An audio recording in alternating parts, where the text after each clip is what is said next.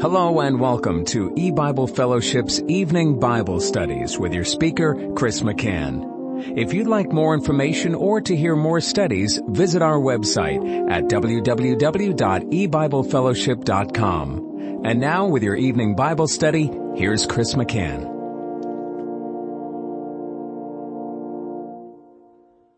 Good evening and welcome to E-Bible Fellowship's Bible study in the book of Genesis. Tonight is study number 25 of Genesis chapter 6. And we're going to be reading verses 17 and 18.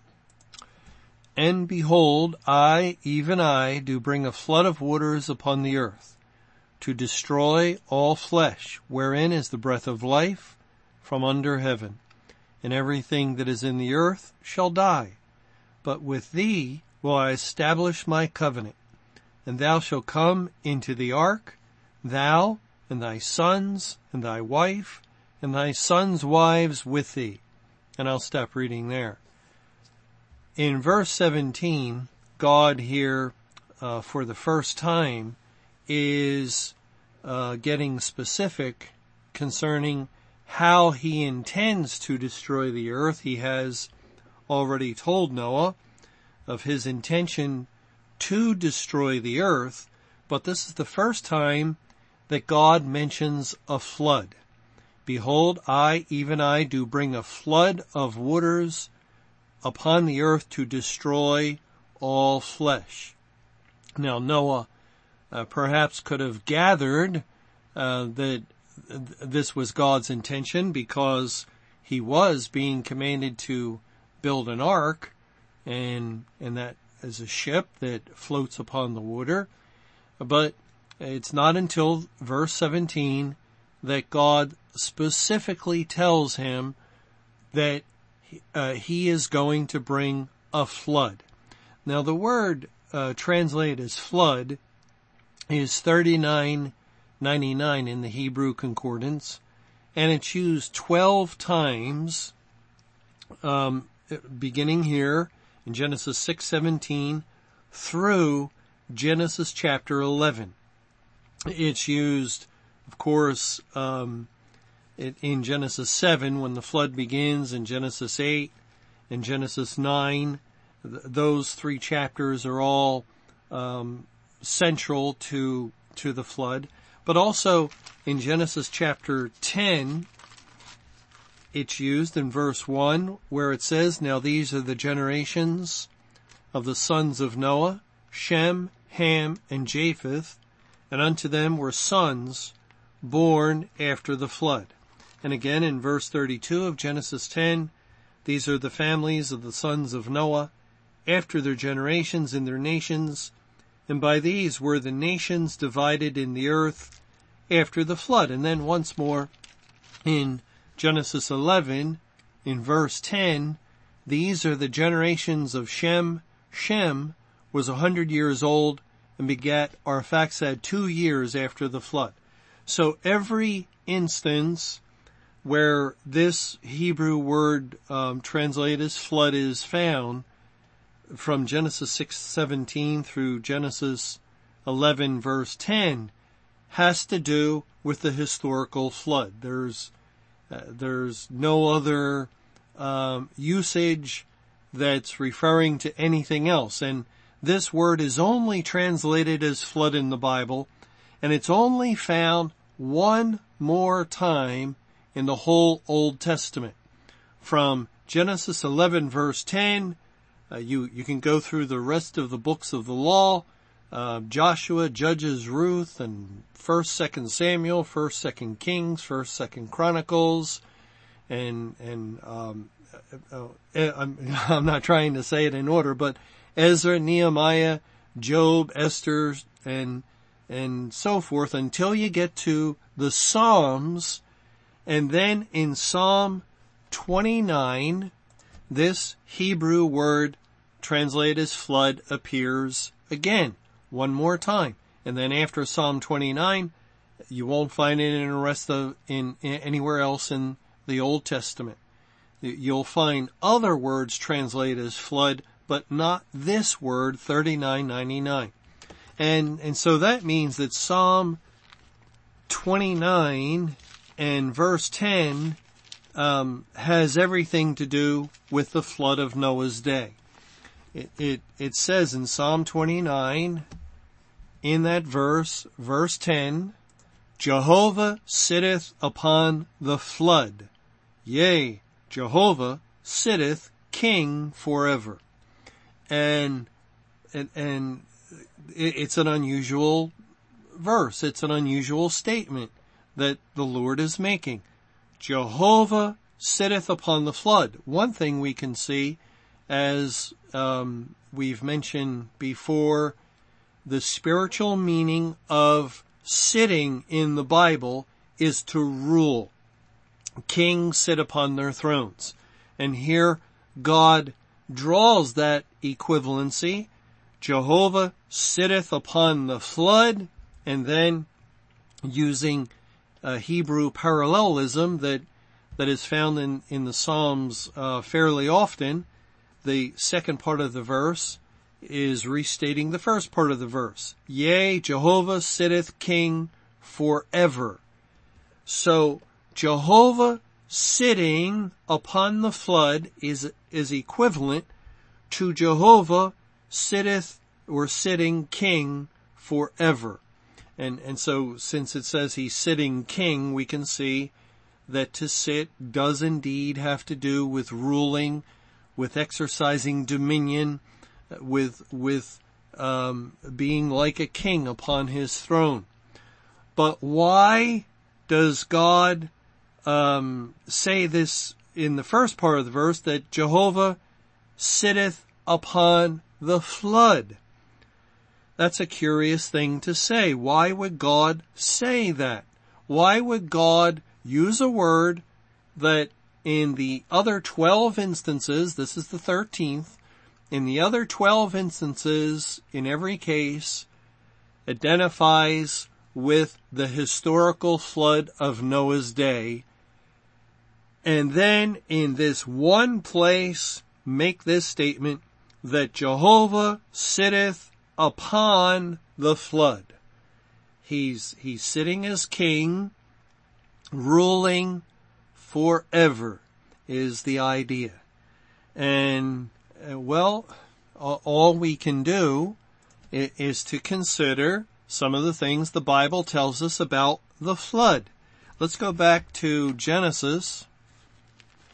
In Genesis chapter 7, verse 17, it says, And the flood was 40 days upon the earth, and the waters increased and bare up the ark, and it was lift up above the earth. So finally the ark is lifted up above the earth, and it's sitting, in a sense, upon the flood, isn't it? The ark is the only thing that is in existence, really, except for the waters and the sea creatures, but it's the only thing that has come up from the earth and risen to the point where it's upon the flood. And the ark is a type and figure of the Lord Jesus Christ, and of course the Bible tells us Christ is King of Kings and Lord of Lords. So the ark, in a figure, is a picture of eternal God, the Lord Jesus Christ, who is King. And Christ is also Jehovah. Remember in Isaiah 43:11, I, Jehovah, am Savior, and beside me there is no other. And the New Testament tells us that unto us is born this day in the city of David a Savior, who is Christ the Lord. Jehovah is Savior, Christ is Savior, and Jehovah, Savior, as the name Jehovah points to his saving work. Jehovah sitteth upon the flood. The ark, a picture of the Savior, Jesus Christ, sits upon the flood. But also, even more than that, goes on to say in Genesis 7 verse 18, And the waters prevailed and were increased greatly upon the earth. Verse 19, And the waters prevailed exceedingly upon the earth. Verse 20, 15 cubits upward did the waters prevail, and the mountains were covered. And then verse 24, and the waters prevailed upon the earth 150 days. And we might think that God would say these things about the ark, that the ark prevailed, because the word prevailed means victorious, triumphant. It's a word that relates to winning, to victory. And yet God is speaking of the waters as triumphant, the waters as being victorious. The waters prevailed. The waters covered the earth. The waters slew the wicked of the world and everything that had the breath of life. The waters identify with the Word of God, the Bible. We made mention of this verse in our last study in 2 Peter chapter 3, verse 5 says, for this they willingly are ignorant of, that by the word of God the heavens were of old, and the earth standing out of the water and in the water, whereby the world that then was, being overflowed with water, perished. By the word of God, the world that then was, being overflowed with water, perished. You see why God is emphasizing the waters prevailed, because the waters identify with His Word. And it is His Word that was victorious. His Word that warned the world, that commanded Noah to build the ark, and His Word that finally fulfilled His promise and brought everything to pass that He declared would come to pass. And so His Word gets the glory. The Word is triumphant when finally the judgment that God had decreed would happen did happen. So the Word also identifies with Christ, just as the ark did. And the Word rested upon the earth. Jehovah sitteth upon the flood. And the flood was the waters which relate to God's holy word, the Bible. Jehovah God sitteth upon His word, ruling, reigning as king, a triumphant, victorious king. I think that's one of the reasons, or both the ark and the waters point to the Lord Jesus Christ, and Christ winning the war, winning the battle against all enemies of God and His kingdom. Well, okay, let's go back here to our verse in Genesis, and we'll move on to verse 18 of Genesis chapter 6. And it says, but with thee will I establish my covenant, and thou shalt come into the ark, thou and thy sons and thy wife and thy sons' wives with thee. Just as the word flood first appeared in the previous verse, here in verse 18 is the first time in the Bible that we find the word covenant. The Hebrew word covenant, berith. And God says to Noah, but with thee will I establish my covenant. And, there's a great many things said about covenants in the Bible. If you read some theologians and their commentaries, and especially modern theologians who really have lost sight of all truth, as God has brought delusion upon the corporate churches, and that would include the theologians of the churches. They talk about all kinds of covenants, the Abrahamic covenant, and here they would refer to the Noahian or Noachian covenant, and they make reference to Pauline covenants in the New Testament, and it's almost endless.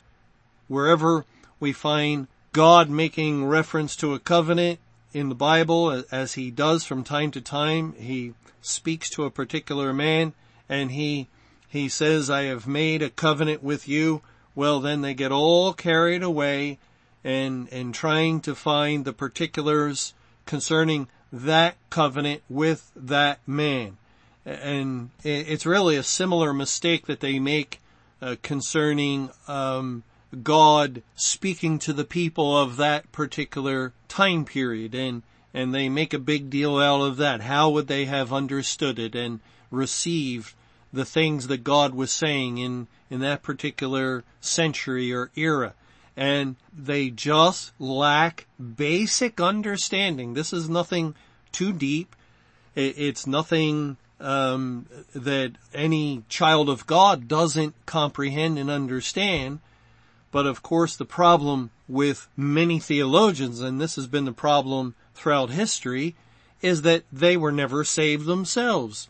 They are men with natural minds that approach the Bible, and therefore they look at it in a natural way, in a literal way, in a physical way, a historical way, a grammatical way, things that can be measured and understood like other sciences, and they comprehend those types of things. But the hidden things of the Bible, they go right past them. They cannot understand because there's no ability within them to understand these things. It hasn't been given to them to understand. And really, when we come to the covenant, the word covenant, this Hebrew word berith, it's not that complicated. And to simplify it, we just follow the same methodology as we follow with other words. We don't get caught up with, well, this is the Noachic covenant, and then a few chapters from now, if we go to Genesis 17, in verse 7, where God is speaking to Abram, and he has just changed his name to Abraham, in verse 7, and I will establish my covenant between me and thee, and thy seed after thee in their generations, for an everlasting covenant, to be a God unto thee, and to thy seed after thee, and I will give unto thee, and to thy seed after thee, the land wherein thou art a stranger, all the land of Canaan, for an everlasting possession, and I will be their God. So here, again, we have God speaking to Abraham, and there are certain key elements that are involved with this, and really, I struggled in time past in my life through reading some of the theological writings concerning covenants, and they are almost boundless in their ability to confuse the reader. And by God's grace, all we have to do to understand the covenant God made with Noah, and the covenant God made with Abraham, and the covenant God made with anyone else in the Bible, is to search out the word covenant. Just search it out and see how else it's used, where else it's found, and the manner in which God gives us that particular word. For instance, if we go to Exodus 34, beginning in verse 27, it says, And Jehovah said unto Moses, Write thou these words, for after the tenor of these words I have made a covenant with thee and with Israel. And he was there with Jehovah 40 days and 40 nights. He did neither eat bread nor drink water, and he wrote upon the tables the words of the covenant, the 10 Commandments. Here God calls the 10 Commandments the covenant. And not only here, you can also read it in other places, including Deuteronomy 9 in verse 15. So I turned and came down from the mount and the mount burned with fire, and the 2 tables of the covenant were in my 2 hands. 2 tables of the berith. It's the same word. The 10 commandments written on 2 tables of stone are called the covenant. It's why later when the 10 commandments, the 2 tables, are placed in the ark, that the ark became known as the Ark of the Covenant, because it contained the 10 commandments, which God identified as the covenant. And so, all right, now, I'm sure some theologians get carried away with that. And very specifically, they would call the 10 commandments, and only the 10 commandments, the covenant of God. This is the covenant he made with his people Israel. And again, they would go off in a wrong way and off course. Because the 10 commandments, the number 10 in the Bible, points to completeness. And the 10 commandments point to the completeness of God's commandments. And the completeness of God's commandments can be found where? They can be found in the Word of God, the Bible. The 10 commandments represent the entire Scripture. All the words that God has spoken are typified by the 10 commandments. They're really a representation of the entire Bible, all 66 books from Genesis through Revelation. And the 2 tables of stone that are called the covenant, the 10 commandments called the covenant, is telling us that the Bible itself is the covenant that God has made with his people. And we have this confirmed in 2 Kings chapter 22. And in this chapter, they find the book of the law during the reign of the last good king of Judah, King Josiah. It says in 2 Kings 22 verse 8, "And Hilkiah the high priest said unto Shaphan the scribe, I have found the book of the law in the house of Jehovah. And Hilkiah gave the book to Shaphan, and he read it." And then they give it to the king in verse 10, "And Shaphan the scribe showed the king, saying, Hilkiah the priest hath delivered me a book. And Shaphan read it before the king. And it came to pass, when the king had heard the words of the book of the law, that he rent his clothes." They found more than the 10 commandments. They found the book of the law. And the book of the law can refer to the first 5 books of the Bible. The first 5 books that God moved Moses to write. Genesis, Exodus, Leviticus, Numbers, and Deuteronomy. The Pentateuch. But it can even refer to more than that, to much more of the Old Testament scriptures. But anyway, even if it's 5 books, it serves the purpose to illustrate what the covenant is, because it says in 2 Kings 23, in verse 2, "And the king went up into the house of Jehovah, and all the men of Judah, and all the inhabitants of Jerusalem with him, and the priests, and the prophets, and all the people, both small and great. And he read in their ears all the words of the book of the covenant which was found in the house of Jehovah. And the king stood by a pillar and made a covenant before Jehovah to walk after Jehovah and to keep his commandments and his testimonies and his statutes with all their heart, with all their soul, to perform the words of this covenant that were written in this book. And all the people stood to the covenant." The covenant is the Word of God, the Bible. And when God comes to Noah, or when God comes to Abraham, or when God comes to Jacob, or Joseph, or David, or whoever God comes to, and he makes a reference to his covenant, and he speaks certain things to these men, well, yes, what he's saying is part of the whole covenant, which is the Scripture, the Word of God, the Bible.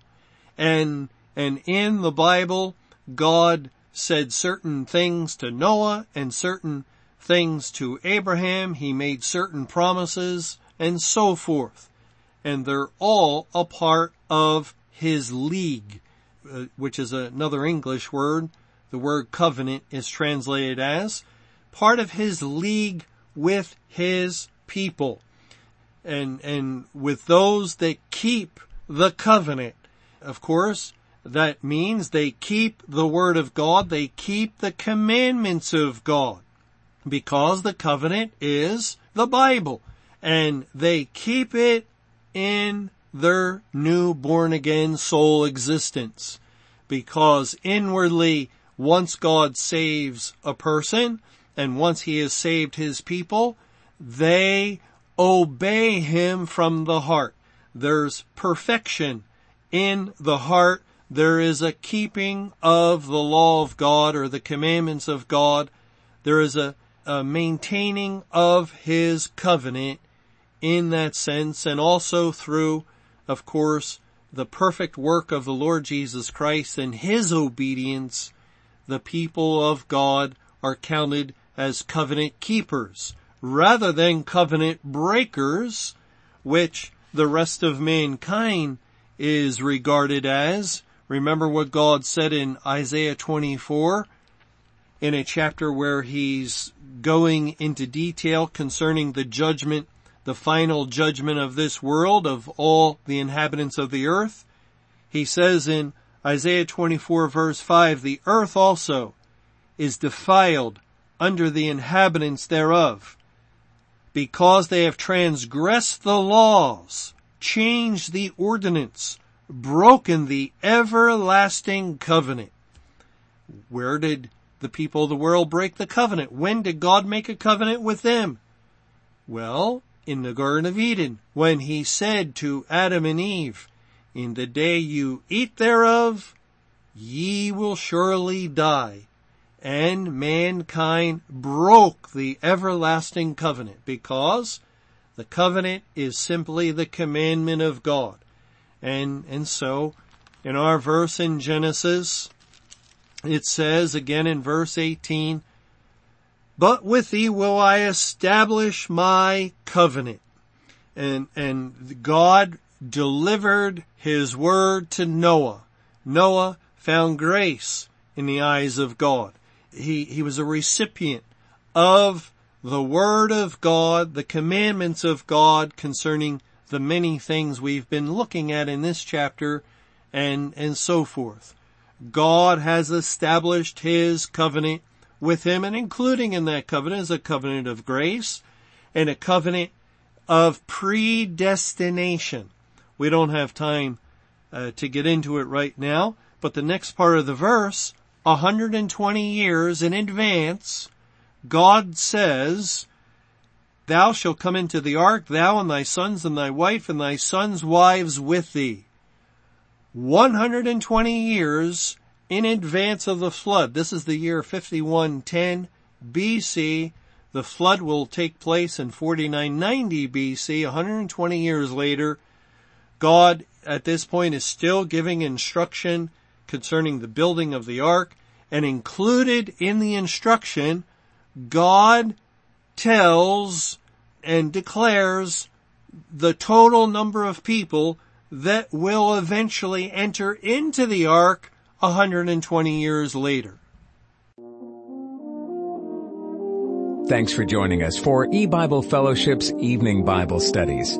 You can hear these studies Monday through Friday over Paltalk, Skype, E-Bible Fellowship's webcast audio, or over your phone. For more information or to hear other studies, visit www.ebiblefellowship.com. Until our next study, may the Lord's perfect will be done.